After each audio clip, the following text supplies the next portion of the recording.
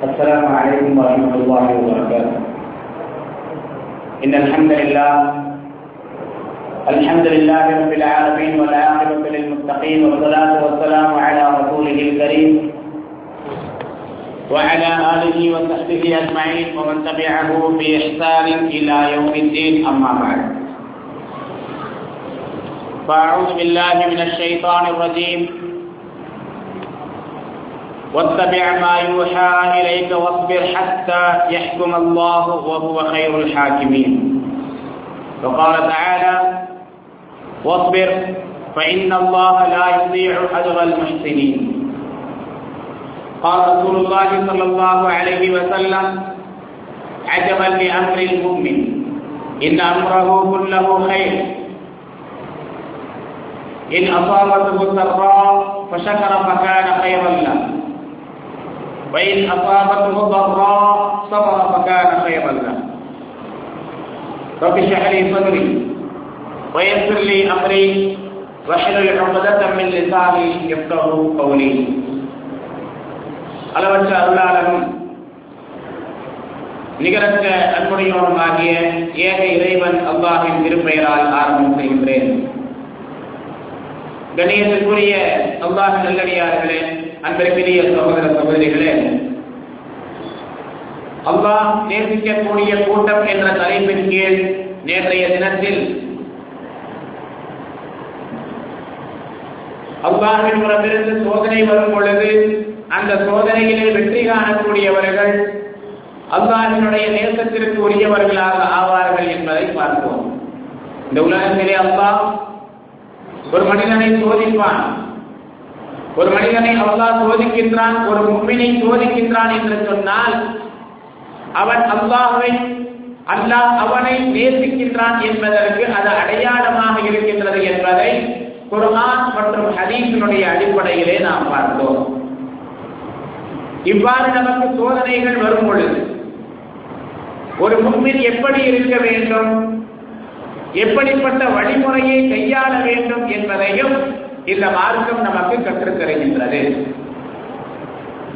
சோதனைகள், கஷ்டங்கள், துன்பங்கள் என்று வரும் பொழுது அந்த நேரத்திலே பொறுமையாக இருப்பது, பொறுமையை கடைபிடிப்பது ஒரு முஃமினின் மீது கட்டாய கடமை என்பதை இஸ்லாம் நமக்கு வலியுறுத்துகின்றது. சகோதர சகோதரிகளே, அல்லாஹ் சுப்ஹானஹு வ தஆலா அல்லாஹ்வின் தூதர் ஸல்லல்லாஹு அலைஹி வஸல்லம் அவர்களுக்கு கூறுகின்றார்: வஸ்பிர் வத்தபி' மா யூஹா இலைக வஸ்பிர் ஹத்தா யஹ்கும் அல்லாஹு பைனஹும் ஹத்தா யஹ்கும் அல்லாஹு வ ஹுவ கைருல் ஹாக்கிமீன். நபியே, உங்களுக்கு எதனை நாம் வஹியாக இறக்குகின்றோமோ அதனை நீங்கள் பின்பற்றுங்கள், இன்னும் நீங்கள் பொறுமையாக இருங்கள். எதுவரை? ஹத்தா யஹ்கும் அல்லாஹ் தீர்ப்பு வழங்கும் வரை. நீங்கள் எந்த மக்களோடு வாழ்ந்து கொண்டிருக்கின்றீர்களோ, எந்த மக்களோடு உங்களுடைய வாழ்க்கை ஓடிக்கொண்டிருக்கின்றதோ, அன்றாடம் எவர்களை நீங்கள் பார்த்துக் கொண்டிருக்கின்றீர்களோ அவர்களிடமிருந்து உங்களுக்கு ஏராளமான துன்பங்களும் கஷ்டங்களும் வந்து கொண்டுதான் இருக்கும். இதற்கு தீர்ப்பு வழங்கக்கூடியவன் யார்? இதற்கு தீர்வை கொடுக்கக்கூடியவன் யார்? அல்லாஹ் தான் இதற்கு தீர்வை கொடுக்கின்றான். ஆகவே நபியே, நீங்கள் பொறுமையாக இருங்கள் என்று அல்லாஹ் சுப்ஹானஹு வ தஆலா கூறுகின்றான். பொறுமை கூட யாருக்காக ஒரு மனிதன் பொறுமையாக இருக்க வேண்டும்? ஒரு சில நேரங்களிலே ஒரு வருடத்திலே ஒருவனை எதிர்ப்பதற்கு சக்தி இருக்காது. தன்னை விட வலிமை மிக்கவனாக இருப்பான், அந்தத்திலே உயர்ந்தவனாக இருப்பான், பதவி உடையவனாக இருப்பான்.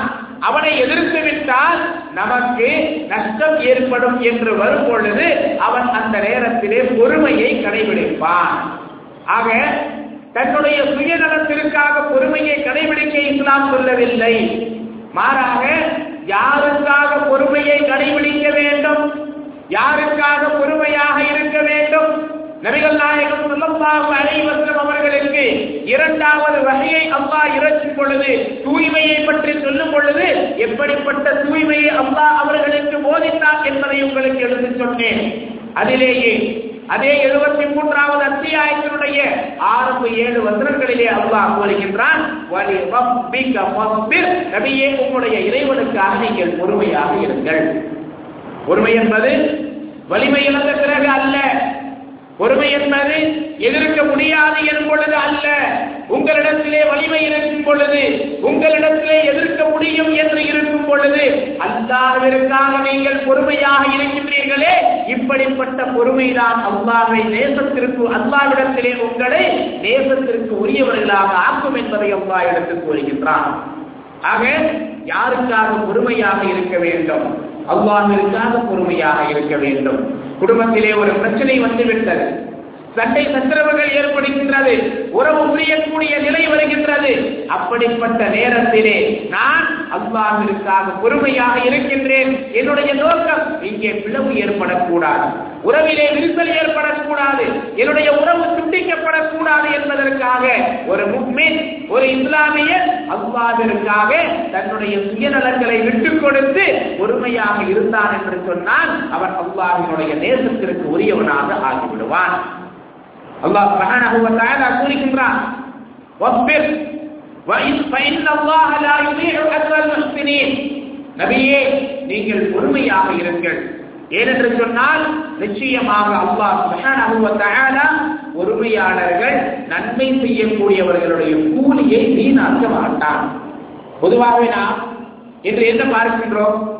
ஒருவன் பொறுமையாக இருந்தான் என்று சொன்னால் பிறர் அவனை கோழை என்று நினைத்து விடுகின்றார்கள். ஆகவே நான் கோழை இல்லை என்பதை காண்பிப்பதற்காகவாவது ஒருவன் தன்னுடைய கோபத்தை காண்பிப்பான். ஆனால் நாம் இந்த உலகத்திலே பிறர் நம்மை கோழை என்று நினைக்கலாம், தைரியம் இல்லாதவன் என்று நினைக்கலாம். ஆனால் அல்லாஹ்வினுடைய பாதையிலே, அல்லாஹ்வினுடைய பார்வையிலே எப்படி இருப்போம்? அல்லாஹ் கூறுகின்றான், நிச்சயமாக அல்லாஹ் நன்மை செய்பவர்களுடைய கூலியை வீணாக்குவது இல்லை. அல்லாஹ்விற்காக நீங்கள் பொறுமையோடு இருந்தீர்கள் என்று சொன்னால் அந்த நேரத்திலே அல்லாஹ் சுப்ஹானஹு வ தஆலா உங்களுடைய கூலியை வீணாக்க மாட்டான் என்று அல்லாஹ் வாக்குறுதி அளிக்கின்றான். அலி ரலியல்லாஹு அன்ஹு அவர்கள் ஒருவரை ஒரு போர்க்களத்திலே ஒருவனை வீழ்த்துகின்றார்கள். வீழ்த்தி அவன் மீது அமர்ந்து அவனை படுக்க வைத்து அவன் மீது அமர்ந்து அவனை கொல்லுவதற்காக செல்லக்கூடிய நேரத்திலே, அவனை பழிவாங்கக்கூடிய நேரத்திலே அவன் அலி ரலியல்லாஹு அன்ஹு அவர்களுடைய முகத்திலே துப்பி விடுகின்றான். அலி ரலியல்லாஹு அவர்களுடைய முகத்திலே தன்னுடைய எச்சிலை துப்பி விடுகின்றான். அலி ரலியல்லாஹு அன்ஹு அவர்கள் உடனடியாக அவனை வெட்டி விட்டார்கள். அவனை கொலை செய்யவில்லை. போர்க்களம் என்று சொன்னாலே எதிரியை சந்தித்தால் அவனை தாக்குவதுதான் நோக்கம். இங்கே தாக்கக்கூடிய எல்லா சந்தர்ப்பங்களும் கிடைத்த பிறகும் அலி ரலியல்லாஹு அன்ஹு அவர்கள் அவனை தாக்காமல் அவனிடமிருந்து விலகி விடுகின்றார்கள். இதனை பார்த்த சில சஹாபாக்களுக்கு ஆச்சரியமாக இருந்தது. அலி ரலியல்லாஹு அன்ஹு அவர்களிடத்திலே கேட்கின்றார்கள், அலியே, நீங்கள் அவனை வீழ்த்தி விட்டீர்கள், உங்களுடைய பல முழுவதும் அவன் மீது இருந்தது, அவனை நீங்கள் பழிவாங்கி இருக்கலாம். ஒன்று, போர்க்களத்திலே உங்களை எதிர்த்தான், இரண்டாவது உங்களுடைய முகத்தின் மீது துப்பிவிட்டான். ஆக இன்னும் கோபம் அதிகமாக உங்களுக்கு இருந்திருக்கும். ஆகவே நீங்கள் அவனை பழிவாங்காமல் எதற்காக விட்டீர்கள் என்று கேட்கும் பொழுது அலி ரலியல்லாஹு அன்ஹு அவர்கள் கூறுகின்றார்கள், நான் அவனை வீழ்த்தி அவனை கொல்ல சென்றேனே, அதுவரை யாருக்காக தெரியுமா? அல்லாஹ்விற்காக. அவன் அல்லாஹ்வினுடைய மார்க்கத்தை எதிர்த்தான், போர்க்களத்திலே இஸ்லாமியர்களை எதிர்த்தான், இஸ்லாமியர்களை அழிக்க வேண்டும் என்று அவன் கங்கணம் கட்டி கொண்டு வந்தான். ஆகவே தற்காப்பிற்காக நான் அவனிடத்திலே போர் செய்தேன். அவன் என்னிடத்திலே தோற்கக்கூடிய நிலையிலே அவனை வீழ்த்தி விட்டேன், அவனை கொல்லுவதற்கு முயன்று விட்டேன், முற்பட்டு விட்டேன். ஆனால் எப்பொழுது அவன் என்னுடைய முகத்தின் மீது துப்பினானோ, அவனுடைய எச்சிலை அவன் உமிழ்ந்தானோ, அப்பொழுதிருந்து அவன் எனக்கு கோபத்தை ஏற்படுத்திவிட்டான். என்னுடைய முகத்திலே துப்பியதன் காரணமாக எனக்கு கோபம் வந்து விட்டது. அடுத்த நிமிடம் நான் அவனை கொலை செய்தால், அவனிடத்திலே பழி வாங்கினால், அது அல்லாஹ்விற்காக இல்லை, பிறகு யாருக்காக? என்னுடைய சுயநலத்திற்காக. என் மீது துப்பினான் அல்லவா, அதற்காகத்தான் நான் அவரிடத்திலே பழி வாங்கியதாக ஆகிவிடும். ஆகவேதான் எனக்காக நான் யாரையும் பழி வாங்க கூடாது என்பதற்காக நான் அவனை விட்டுவிட்டேன் என்று அலி ரலியல்லாஹு அன்ஹு அவர்கள் சொல்லுகின்றார்கள். ஆக பொறுமை என்பது இப்படி இருக்க வேண்டும். தனக்கு ஒரு நஷ்டம் என்று வரும் பொழுது, தன்னை ஒருவன் தாக்கும் பொழுது, தனக்கு ஒருவன் இழிவை ஏற்படுத்தும் பொழுது அல்லாஹ்விற்காக பொறுமையாக இருக்க வேண்டும். அல்லாஹ்வுடைய மார்க்கம் என்று வரும் பொழுது மார்க்கம் நமக்கு என்ன கற்றுக் கொடுக்கின்றதோ, எந்த வரப்பை நமக்கு சொல்லிக் கொடுக்கின்றதோ அதனை நாம் பின்பற்ற வேண்டும் என்பதை இதன் மூலமாக நாம் விளங்கிக் கொள்ளலாம். அல்லாஹ் சுப்ஹானஹு வ தஆலா நபிகள் நாயகம் ஸல்லல்லாஹு அலைஹி வஸல்லம் அவர்களை பார்த்து கூறுகின்றார், وَإِنْ عَاقَبْتُمْ فَعَاقِبُوا بِمِثْلِ مَا عَاقَبْتُمْ بِهِ. நீங்கள் ஒருவரிடத்திலே பழி வாங்கினீர்கள் என்று சொன்னார், ஒருவர் உங்களை அடித்து விட்டான், துன்புறுத்தி விட்டான், பழி வாங்கக்கூடிய நேரம் வந்துவிட்டது என்று சொன்னார், அதற்கான சந்தர்ப்பம் உங்களுக்கு கிடைத்தால் அந்த நேரத்திலே நீங்கள்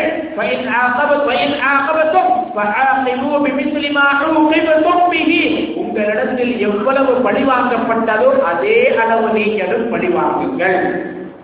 ஆனால் நீங்கள் பொறுமையாக இருந்தால்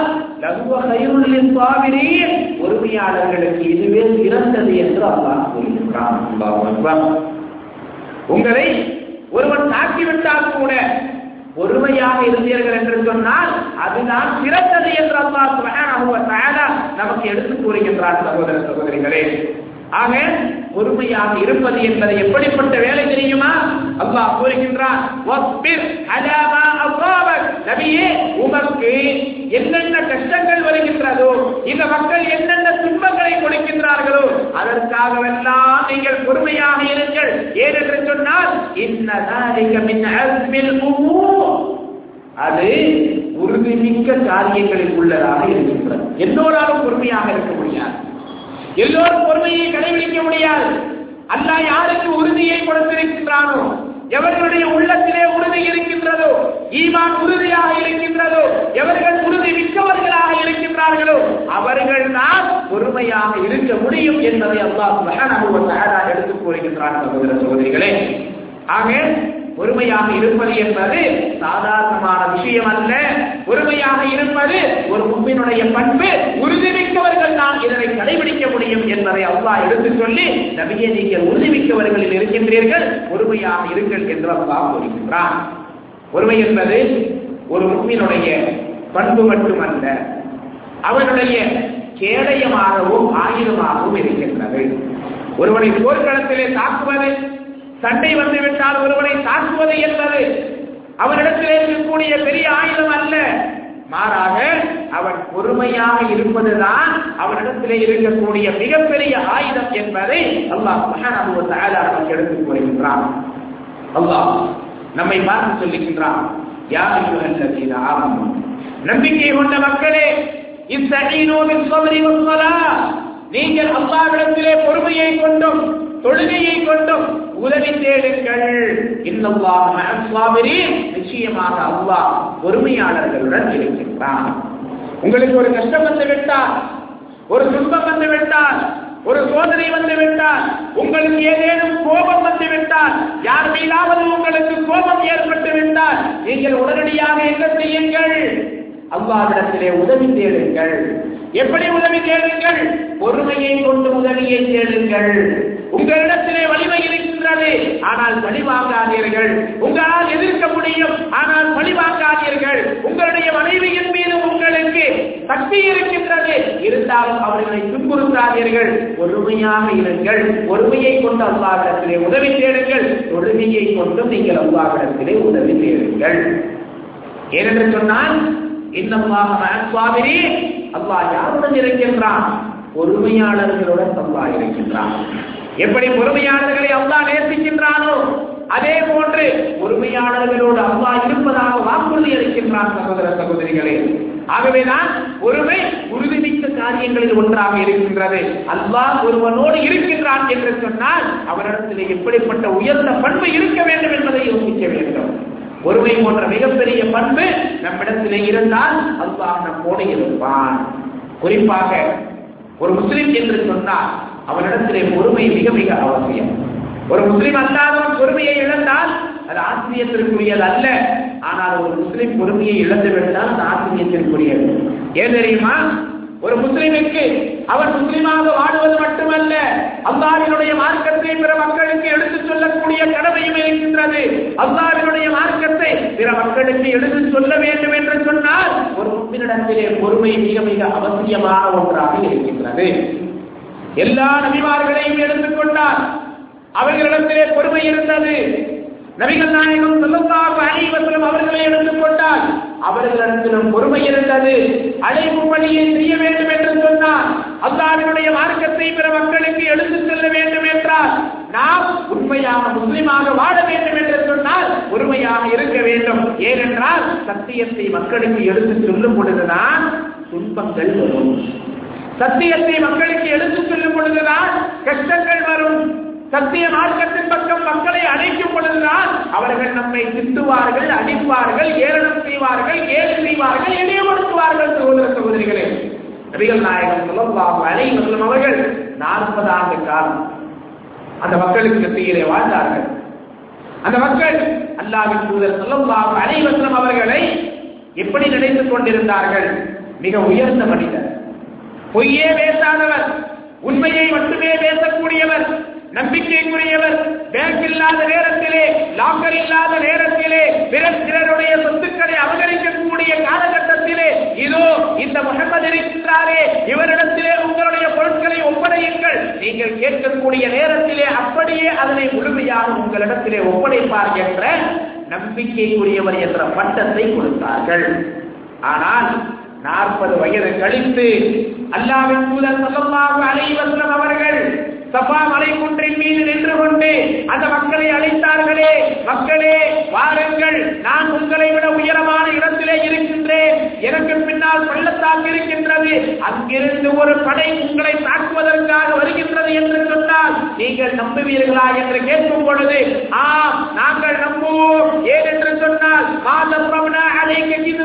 உங்களிடத்திலே பொய்யை நாங்கள் கேட்டதில்லை, உங்களுடைய நாவிலிருந்து பொய்யே வந்ததில்லை என்று சொன்ன பொழுது அல்லாஹ்வின் தூதர் ஸல்லல்லாஹு அலைஹி வஸல்லம் அவர்கள் அந்த மக்களை சத்தியத்தின் பக்கம் அழைக்கின்றார்கள், அல்லாஹ்வின் மார்க்கத்தின் பக்கம் அழைக்கின்றார்கள். மக்களே, உங்களுடைய இறைவன் ஒருவன் தான். நீங்கள் உறங்குவதை போன்று நீங்கள் உறங்கிவிட்டால் எப்படி எழுகின்றீர்களோ அதே போன்று இறந்த பிறகு மீண்டும் நீங்கள் எழுப்பப்படுவீர்கள் என்று நபிகள் நாயகம் ஸல்லல்லாஹு அலைஹி வஸல்லம் அவர்கள் அந்த மக்களுக்கு அல்லாஹ்வின் மார்க்கத்தை எடுத்துச் சொல்லும் பொழுது அபூ லஹப் என்ன சொன்னார்?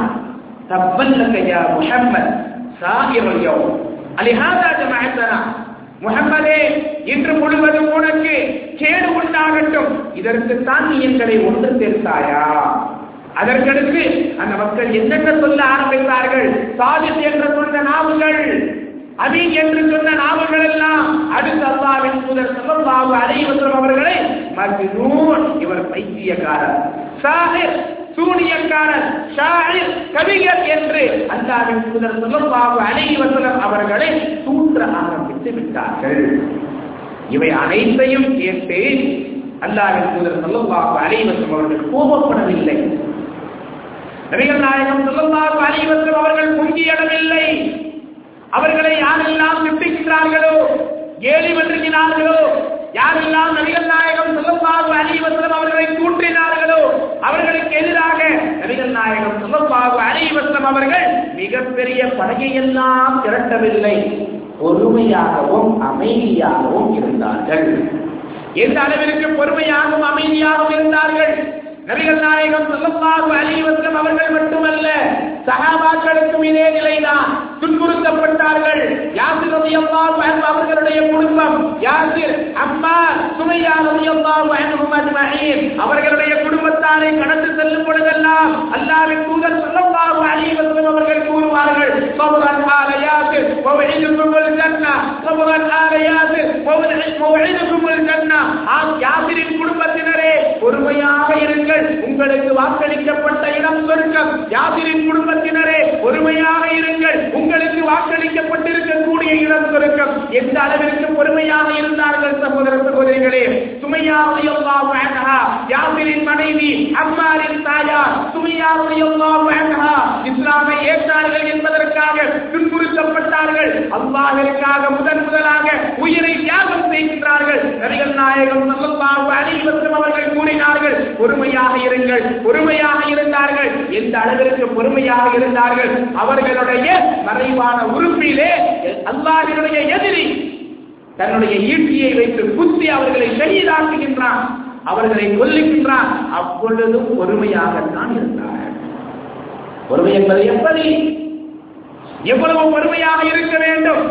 நம்முடைய உயிரே போகக்கூடிய நிலை வந்தாலும் கூட அல்லாஹ்விற்காக பொறுமையாக இருக்க வேண்டும் என்ற நிலை வந்தால் பொறுமையாக நாம் இருக்க வேண்டும். சகோதர சகோதரிகளே, பொறுமையை இழக்கக்கூடாது. அல்லாஹ்வின் தூதர் ஸல்லல்லாஹு அலைஹி வஸல்லம் அவர்கள் சொல்லுகின்றார்கள், ஒரு போரின் பொழுது சஹாபாக்கள் எல்லாம் ஒன்று கூடி இருக்கின்றார்கள். எதிரிகளை சந்திக்கக்கூடிய நேரம், சூரியன் மறையக்கூடிய நேரத்திலே, சூரியன் அந்தி சாய்ந்த பிறகு அல்லாஹ்வின் தூதர் ஸல்லல்லாஹு அலைஹி வஸல்லம் அவர்கள் மக்களுக்கு மத்தியிலே எழுகின்றார்கள். எழுந்து சொல்லுகின்றார்கள், யா அய்யுஹன் நாஸ் லா ததமன்னூ லிகாஅல் அது. மக்களே, எதிரிகளை போர்க்களத்திலே சந்திக்க வேண்டும் என்று நீங்கள் ஆசை வைக்காதீர்கள். இஸ்லாமை பற்றி இன்று தவறாக சொல்லக்கூடிய பிரச்சாரம் என்ன? இஸ்லாம் ஆளால் பரப்பப்பட்டது. இஸ்லாமியர்கள் எல்லாம் தீவிரவாதிகள், இஸ்லாம் பயங்கரவாதத்தை போதிக்கின்றது. ஆனால் போர்க்களத்திலே நின்று நபிகள் நாயகம் ஸல்லல்லாஹு அலைஹி வஸல்லம் அவர்கள் சொல்லக்கூடிய உபதேசம் என்ன? சகோதர சகோதரிகளே, மக்களே, நீங்கள் எதிரியை சந்தித்து போரிட வேண்டும் என்று ஆசை வைக்காதீர்கள். யாரையும் எதிர்த்து நீங்கள் போர் செய்ய வேண்டும் என்ற ஆசை உங்களுக்கு வரக்கூடாது. அமைதியான சூழல் தான் இருக்க வேண்டும். அப்படி உங்களை ஒரு சமுதாயம் தாக்குவதற்காக வந்தால் நீங்கள் உங்களை தற்காத்துக் கொள்வதற்காக போர் செய்ய வேண்டிய நிலை ஏற்பட்டு விட்டால் நபிகள் நாயகம் ஸல்லல்லாஹு அலைஹி வஸல்லம் அவர்கள் கூறுகின்றார்கள், அந்த நேரத்திலே பொறுமையாக இருங்கள். வஸல்லுல்லாஹு அல்-ஆஃபியா. நீங்கள் எதிரிகளை போர்க்களத்திலே சந்திக்க வேண்டும் என்று விரும்பாதீர்கள், ஆசை வைக்காதீர்கள். இன்னும் அல்லாஹ்விடத்திலே நீங்கள் ஆரோக்கியத்தை, நலனை நீங்கள் அல்லாஹ்விடத்திலே கேளுங்கள். ஃபைதா லகீதுமுஹும் ஃபஸ்பிரு. நீங்கள் இக்கட்டான சூழலிலே அவர்களை போர்க்களத்திலே சந்தித்துத்தான் ஆக வேண்டும் என்று சொன்னால் அந்த நேரத்திலே நீங்கள் பொறுமையாக இருங்கள், பொறுமையோடு இருங்கள் என்று நபிகள் நாயகம் ஸல்லல்லாஹு அலைஹி வஸல்லம் அவர்கள் போர்க்களத்தில் கூட பொறுமையை கற்றுத் தருகின்றார்கள். அல்லாஹ்வின் தூதர் ஸல்லல்லாஹு அலைஹி வஸல்லம் அவர்களிடத்திலே ஒரு முறை கப்பா பின் அல்-அர்த் ரலியல்லாஹு அன்ஹு அவர்கள் வருகின்றார்கள். யார் இந்த கப்பா? கொல்லர், பட்டறையிலே வேலை செய்யக்கூடிய, இருப்பு பட்டறையிலே வேலை செய்யக்கூடியவர். இவருடைய எஜமானன் என்ன செய்வான் தெரியுமா? இஸ்லாமை ஏற்றதன் காரணமாக கம்பியை பழுக்க காய்ச்சி இவர்களுடைய முதுகிலே சூடு வைப்பான். எப்படிப்பட்ட சூடை வைப்பான் தெரியுமா? அல்லாஹு அக்பர். நம்முடைய வீடுகளிலே பெண்கள் சமைக்கும் பொழுது லேசாக கடுகு தெரித்து விட்டார், லேசாக எண்ணெய் அவர்கள் மீது பட்டுவிட்டார், அந்த எரிச்சலை அவர்களால் தாங்கிக் கொள்ள முடிவது இல்லை, அந்த சூட்டை தாங்கிக் கொள்ள முடிவது இல்லை. ஏன்? சற்று வெயில் கடுமையாக ஆகிவிட்டால் நம்மால் இந்த வெப்பத்தையும் சூட்டையும் தாங்க முடிவதில்லை. ஆனால் கப்பாவின் ரலியல்லாஹு அன்ஹு அவர்களின் மீது எப்படிப்பட்ட கொடுமை! அவர்களுடைய எஜமானன் கம்பியை பழுக்க காய்ச்சுவான் நெருப்பிலே, அவர்களுடைய ஆடையை கலற்ற சொல்லுவான், மேலாடையை கலற்றுவார்கள், அதற்கடுத்து அவர்களுடைய முதுகிலே சூடு வைப்பான். எப்படிப்பட்ட சூடு தெரியுமா? அல்லாஹு அக்பர். சூடு வைத்தால் வலிக்கின்றது என்று சொல்லும் பொழுது எடுத்து விட மாட்டான், மாறாக வாட்ட சாட்டமாக இருக்கக்கூடிய கப்பா ரலியல்லாஹு அன்ஹு அவர்களுடைய தோல் வெந்து போய் அவர்களுடைய கொழுப்பு அந்த நெருப்பை அணைக்கும். இப்படிப்பட்ட கப்பா பின் அல்-அர்த் ரலியல்லாஹு அன்ஹு அவர்கள் அல்லாஹ்வின் தூதர் ஸல்லல்லாஹு அலைஹி வஸல்லம் அவர்களிடத்திலே வருகின்றார்கள். வந்து சொல்லுகின்றார்கள், யா ரசூலல்லாஹ், அல்லாஹ்வின் தூதர் ஸல்லல்லாஹு அலைஹி வஸல்லம் அவர்களே, எங்களுடைய நிலையை நீங்கள் பார்ப்பதில்லையா? எந்த இடத்திலே இருக்கின்றார்கள் நபிகள் நாயகம் ஸல்லல்லாஹு அலைஹி வஸல்லம் அவர்கள்? கஅபத்துல்லாஹினுடைய நிழலிலே சாய்ந்து அமர்ந்திருக்கின்றார்கள். அந்த நேரத்திலே வந்து சொல்லுகின்றார்கள், அலா தஸ்தக்பிரு லனா, அல்லாஹ்வின் தூதர் ஸல்லல்லாஹு அலைஹி வஸல்லம் அவர்களே, எங்களுக்காக நீங்கள் அல்லாஹ்விடத்திலே உதவி தேட மாட்டீர்களா? அலா ததுஊலனா, எங்களுக்காக பிரார்த்திக்க மாட்டீர்களா? இந்த எதிரிகளுக்கு எதிராக நீங்கள் பிரார்த்திக்க மாட்டீர்களா என்று சொன்ன உடனே நபிகள் நாயகம் ஸல்லல்லாஹு அலைஹி வஸல்லம் அவர்கள் பதிலளிக்கிறார்கள். கப்பாவே, என்ன நடந்து விட்டது? கப்பாவே, உங்களுக்கு என்ன நேர்ந்து விட்டது? இதையெல்லாம் பார்த்து பயந்து விட்டீர்களா? பொறுமையை இழந்து விட்டீர்களா? உங்களுடைய உள்ளம் நடுநடுங்குகின்றதா? இஸ்லாமை விட்டு பின்னோக்கி செல்ல வேண்டும் என்று விரும்புகின்றீர்களா? அல்லாஹ் உங்களை சோதிக்க மாட்டானா? சோதிப்பான்.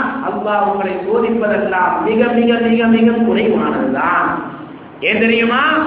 இதற்கு முன்னால் வாழ்ந்த சமுதாய மக்கள் சத்தியத்தை ஏற்றதற்காக, இதற்கு முன்னால் வாழ்ந்த நபிமார்கள் சத்தியத்தை சொன்னதற்காக எப்படியெல்லாம் அவர்கள் சோதிக்கப்பட்டார்கள் தெரியுமா?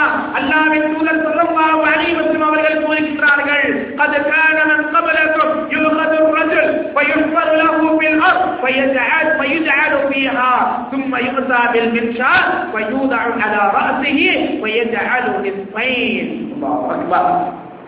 உங்களுக்கு முன்னர் வாழ்ந்த மக்களில் சிலருக்கு எப்படிப்பட்ட துன்பங்களும் சோதனைகளும் வந்தது தெரியுமா? ஈமான் கொண்ட ஒரு மனிதனை பிடிப்பார்கள், ஒரு குழியை தோண்டுவார்கள், அவனுடைய கழுத்து வரை அதிலே அவனை புதைத்து விடுவார்கள். அவனுடைய தலை மட்டும் வெளியிலே இருக்கும். ரம்பத்தை எடுத்து வருவார்கள், அவனுடைய தலையை இரண்டாக பிளந்து விடுவார்கள். அல்லாஹ் அக்பர். சுப்ஹானல்லாஹ். எப்படிப்பட்ட சோதனை, எப்படிப்பட்ட சோதனை! இந்த சோதனையிலும் அவர்கள் பொறுமையாகத்தானே இருந்தார்கள். இது மட்டுமல்ல, நபிகள் நாயகம் ஸல்லல்லாஹு அலைஹி வஸல்லம் அவர்கள் கூறுகிறார்கள், வயுஷது பிஅஷாபில் ஹதீஸ் மா தூன லஹ்மிஹி வ இதமிஹி மா யசுத்துஹு ذلك عن دينه. இன்னும் ஒரு மனிதன் அழைக்கப்படுவான். அவர்கள் இரும்பு சீப்புகளை கொண்டு வருவார்கள். அந்த இரும்பு சீப்பால் அவர்களுடைய உடல் முழுவதையும் அவர்கள் சீவுவார்கள். அவர்களுடைய உடலில் இருந்து சதையெல்லாம், தோலும் சதைகளும் வந்து எலும்புகள் மட்டும்தான் கண்ணுக்கு தெரியும். ஆனால் இப்படி அவர்களை குழியிலே புதைத்து அவர்களை பாதையாக அறுப்பதும், அவர்களை இரும்பு சீப்புகளால் சீவுவதும் இஸ்லாத்தை விட்டும் விரண்டு ஓடுவதற்கு அவர்களுக்கு காரணமாக இருக்கவில்லை. இந்த மார்க்கத்திலே அவர்கள் உறுதியாக இருந்தார்கள் என்று நபிகள் நாயகம் ஸல்லல்லாஹு அலைஹி வஸல்லம் அவர்கள் சொல்லிவிட்டு சொல்லுகிறார்கள், வல்லாஹ் லயதிம்மன்ன அல்லாஹு ஹாதல் அம்ர் ஹத்தா யஸீர الراكب من صنعاء الى حضرموت لا يخاف الا الله. அல்லாஹ்வின் மீது ஆணையாக அல்லாஹ் இந்த மார்க்கத்தை முழுமைப்படுத்துவார். எல்லா மனிதர்களிடத்திலும் கொண்டு போய் சேர்ப்பான். இப்பொழுது அச்சமான சூழல், அச்சமற்ற ஒரு சூழலை அல்லாஹ் ஏற்படுத்துவான். அப்பொழுது சன்ஆவிலிருந்து ஹதரமௌத் வரை ஒரு மனிதன் அல்லாஹ்வை அன்றி வேறு யாருக்கும் பயப்பட மாட்டான், தன்னந்தனியே பயணம் செய்வான் என்று நபி ஸல்லல்லாஹு அலைஹி வஸல்லம் அவர்கள் முன்னறிவிப்பையும் சொல்லுகிறார்கள். ஆக எப்படிப்பட்ட சோதனை வரும் என்பதை சொல்லிவிட்டு, அப்பாவே இதையெல்லாம் பார்த்து நடித்து விடாதீர்கள், பயந்து விடாதீர்கள். அவர்களுக்கு முன்னால் உங்களுக்கு வந்திருக்கக்கூடிய இந்த சோதனை மிக மிக குறைவானது என்று நபி ஸல்லல்லாஹு அலைஹி வஸல்லம் அவர்கள் கூறுகிறார்கள். குர்ஆனை ஓதுகின்றோமே, எப்பொழுதாவது சூரத்துல் புரூஜ் என்ற அத்தியாயத்தை அர்த்தத்தோடு ஓதி இருக்கின்றீர்களா? அல்லாஹு அக்பர். சூரத்துல் புரூஜ் ஓதி பாருங்கள், அதனுடைய விளக்கத்தை பாருங்கள். அல்லாஹ் கூறுகின்றான், குத்தில அஸ்ஹாபுல் உஹ்தூத், நெருப்பு கொண்ட வாசிகளுக்கு கேடு உண்டாகட்டும், நாசம் உண்டாகட்டும். என்ன சம்பவம் அது?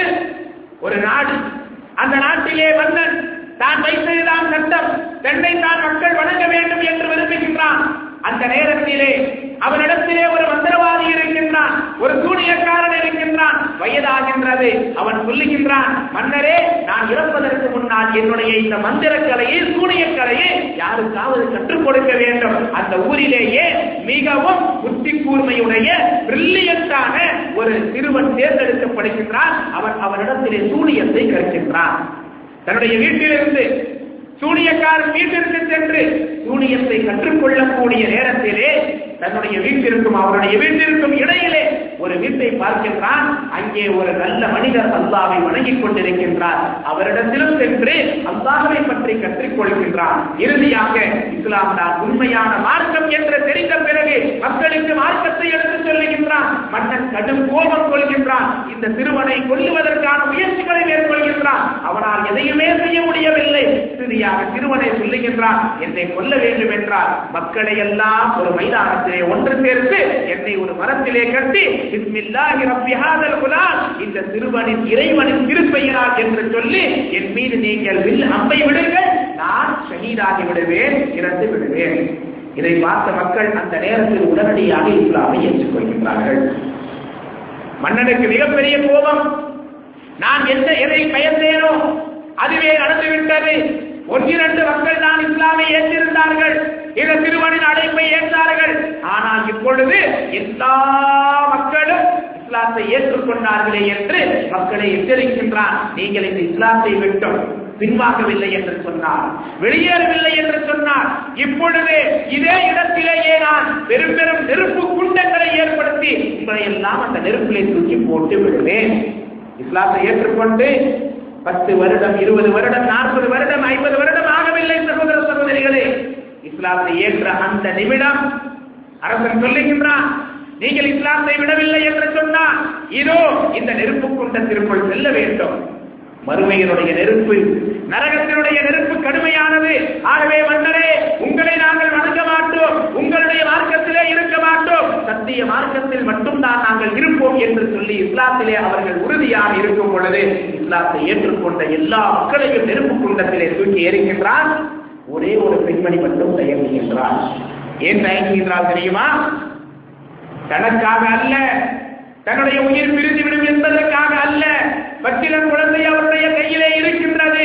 நான் நெருப்பிலே விழுந்து நான் மாட்டிவிடலாம், ஆனால் இந்த குழந்தை எதற்காக நெருப்பிற்கு செல்ல வேண்டும் என்று தயங்குகின்றார். அல்லாஹ் தன்னுடைய அத்தாட்சியை காட்டுகின்றார். அந்த குழந்தை பேசுகின்றது, யா உம்மா யுஸ்பிரி, எனது அருமை தாயே பொறுமையாக இரு, நீ பயப்படாதே, கவலைப்படாதே.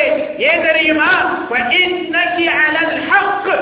நீ சத்தியத்தின் மீது இருக்கின்றாய், சத்தியத்திலே இருக்கின்றாய், என்னை பற்றி கவலைப்படாதே, நெருப்பிலே போய் விழு, அல்லாஹ் உனக்கு சொர்க்கத்தை கொடுப்பான். பொறுமையாக இரு, அல்லாஹ் உனக்கு சொர்க்கத்தை கொடுப்பான். அதே போன்ற அந்த பெண்மணி நெருப்பிலே விழுகின்றாள். ஆக இஸ்லாத்தை ஏற்றுக்கொண்ட பிறகு அல்லாஹ்விற்காக சோதனைகள் வரும் பொழுது பொறுமையாக இருக்கின்றோம் என்று சொன்னால் அதற்கு 40-50 வருடங்கள் நமக்கு பிராக்டிஸ் தேவையில்லை சகோதர சகோதரிகளே. ஆனால் வேதனைக்குரிய விஷயம் என்ன தெரியுமா? 40-50 ஆண்டுகள் ஆன பிறகும் நம்மிடத்திலே பொறுமை வருவது இல்லை. மூசா அலைஹிஸ்ஸலாமுடைய காலத்திலே ஒரு சம்பவம் நிகழ்ந்தது. மூசா அலைஹிஸ்ஸலாத்து வஸ்ஸலாம் அவர்கள் சூனியக்கரை செய்கின்றார்கள் என்று ஃபிரௌன் மக்களை திசை திருப்புகின்றான். அந்த நேரத்திலே எல்லா சூனியர்களும் ஒன்று சேர்க்கப்படுகின்றார்கள்.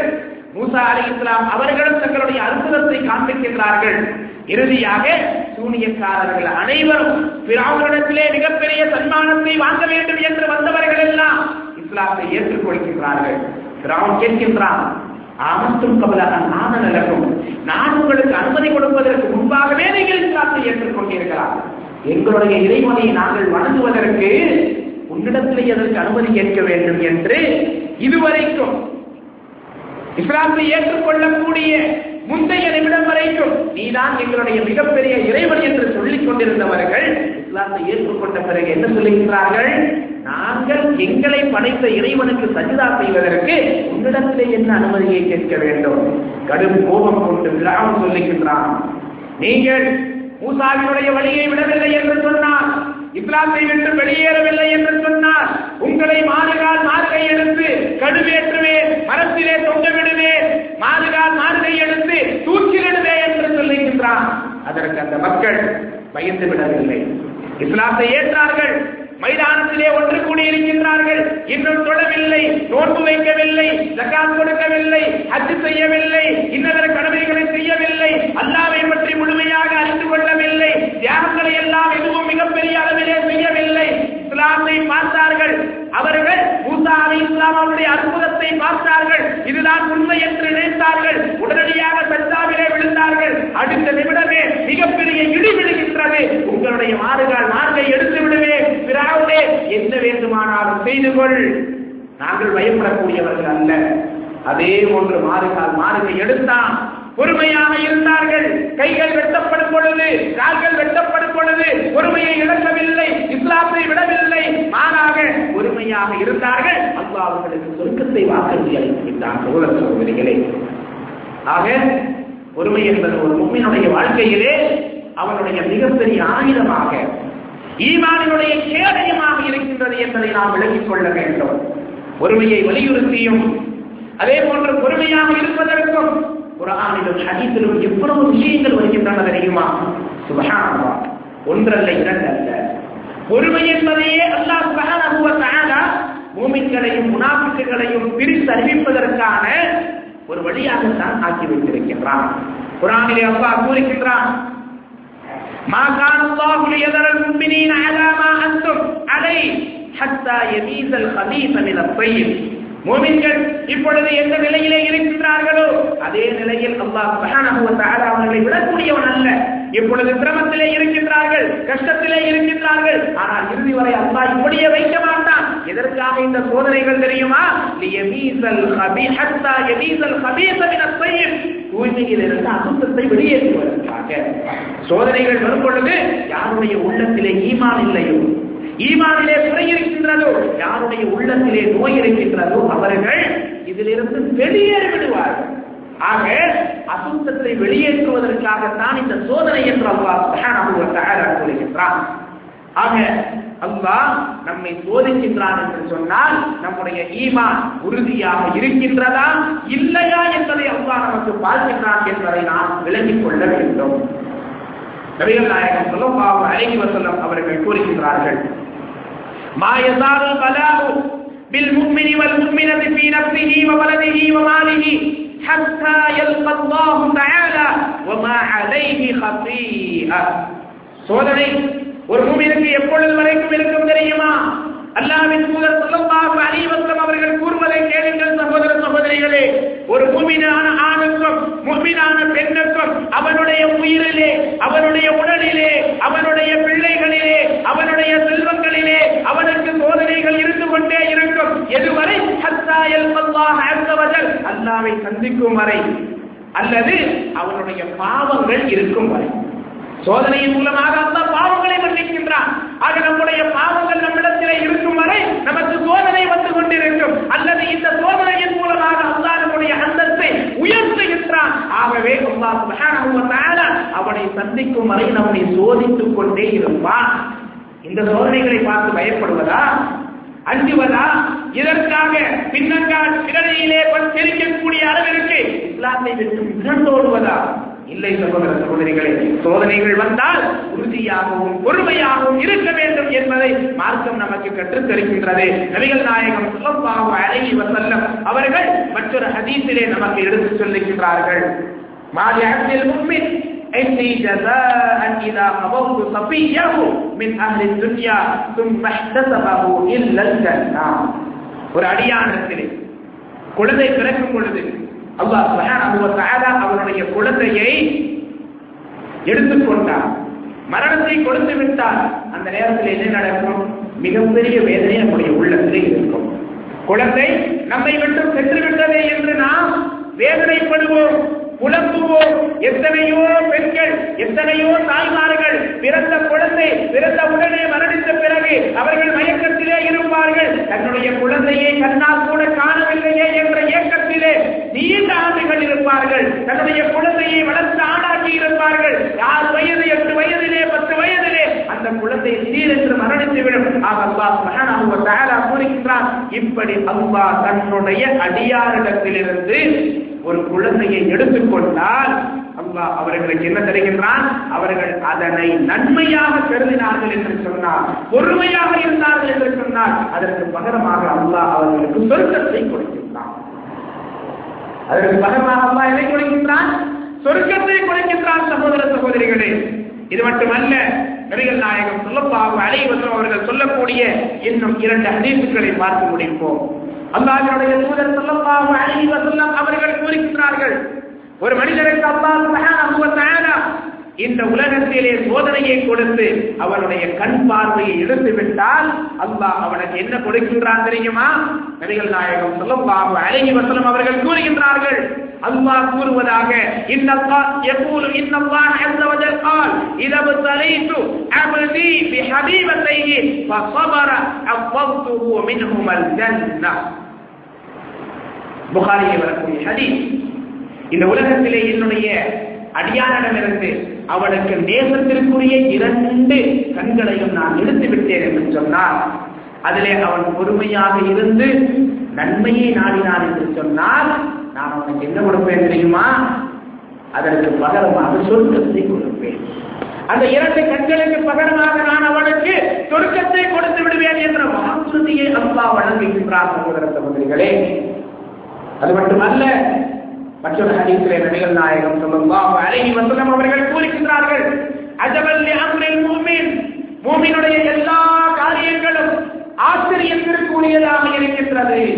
இன்ன அம்ரஹு குல்லஹு கைர், அவனுடைய காரியங்கள் அனைத்தும் அவனுக்கு நன்மையை தரக்கூடியதாகத்தான் இருக்கின்றது. இன் அஸாபஹு ஸர்ரா, அவனுக்கு ஒரு இன்பம் ஏற்பட்டு விட்டால் அந்த இன்பத்திலே பெருமை அளிக்க மாட்டான், மமதையாக இருக்க மாட்டான், அல்லாஹ்வை மறக்க மாட்டான். மாறாக அல்லாஹ்விற்கு நன்றி செலுத்துவான். வக்கான கைரன் லஹு, அது அவனுக்கு நன்மையாக ஆகிவிடும். வயின் அஸாபஹு ஸர்ரா, அவனுக்கு ஒரு துன்பம் வந்துவிட்டால் அவன் புலம்ப மாட்டான், அல்லாஹ்வை குறை சொல்ல மாட்டான், மார்க்கத்திலே குறையை அவன் காண மாட்டான். மாறாக பொறுமையாக இருப்பான். கான கைரன் லஹு, அது அவனுக்கு நன்மையாக ஆகிவிடும். ஆக பொறுமையோடு இருந்தால் அதற்கும் அல்லாஹ்விடத்திலே நமக்கு கூலி இருக்கின்றது. நாம் அல்லாஹ்விற்கு இன்பம் ஏற்படும் பொழுது, நமக்கு இன்பம் ஏற்படும் பொழுது அல்லாஹ்விற்கு நன்றி செலுத்தினால் அதற்கும் நமக்கு நன்மை ஏற்படுகின்றது. பொறுமை என்பது எந்த நேரத்திலே வர வேண்டும்? ஆரம்ப கட்டத்திலே வர வேண்டும். இன்னம ஸப்ரு இன்த ஸுல்மத்தில் ஊலா, பொறுமை என்பது துன்பம் வந்த உடனடியாக, கஷ்டம் வந்த உடனடியாக ஆரம்ப கட்டத்திலேயே பொறுமையை மேற்கொள்ள வேண்டும் என்று அல்லாஹ்வுடைய தூதர் ஸல்லல்லாஹு அலைஹி வஸல்லம் அவர்கள் நமக்கு கூறுகிறார்கள். ஆக இன்றைய காலகட்டத்திலே பொறுமை நம்முடைய மிகப்பெரிய கேடயமாக இருக்கின்றது. நம்முடைய ஈமானை வலுப்படுத்தக்கூடியதாக இருக்கின்றது. அல்லாஹ்வுடைய தேசத்தை பெற்றுத் தரக்கூடியதாக இருக்கின்றது. நம்முடைய தனிப்பட்ட விஷயமாக இருந்தாலும் சரி, குடும்ப விஷயமாக இருந்தாலும் சரி, சமூக விஷயமாக இருந்தாலும் சரி, எப்படிப்பட்ட விஷயத்திலும் பொறுமையை இழந்துவிடக் கூடாது. பொறுமையை இழந்துவிட்டால் நமக்கு இழப்பு ஏற்படும், நம்முடைய குடும்பத்தாருக்கு இழப்பு ஏற்படும், நம்மை சார்ந்த சமூகத்திற்கு இழப்பு ஏற்படும் என்பதை நம்முடைய மனதிலே பதிய வைத்துக் கொள்ள வேண்டும்.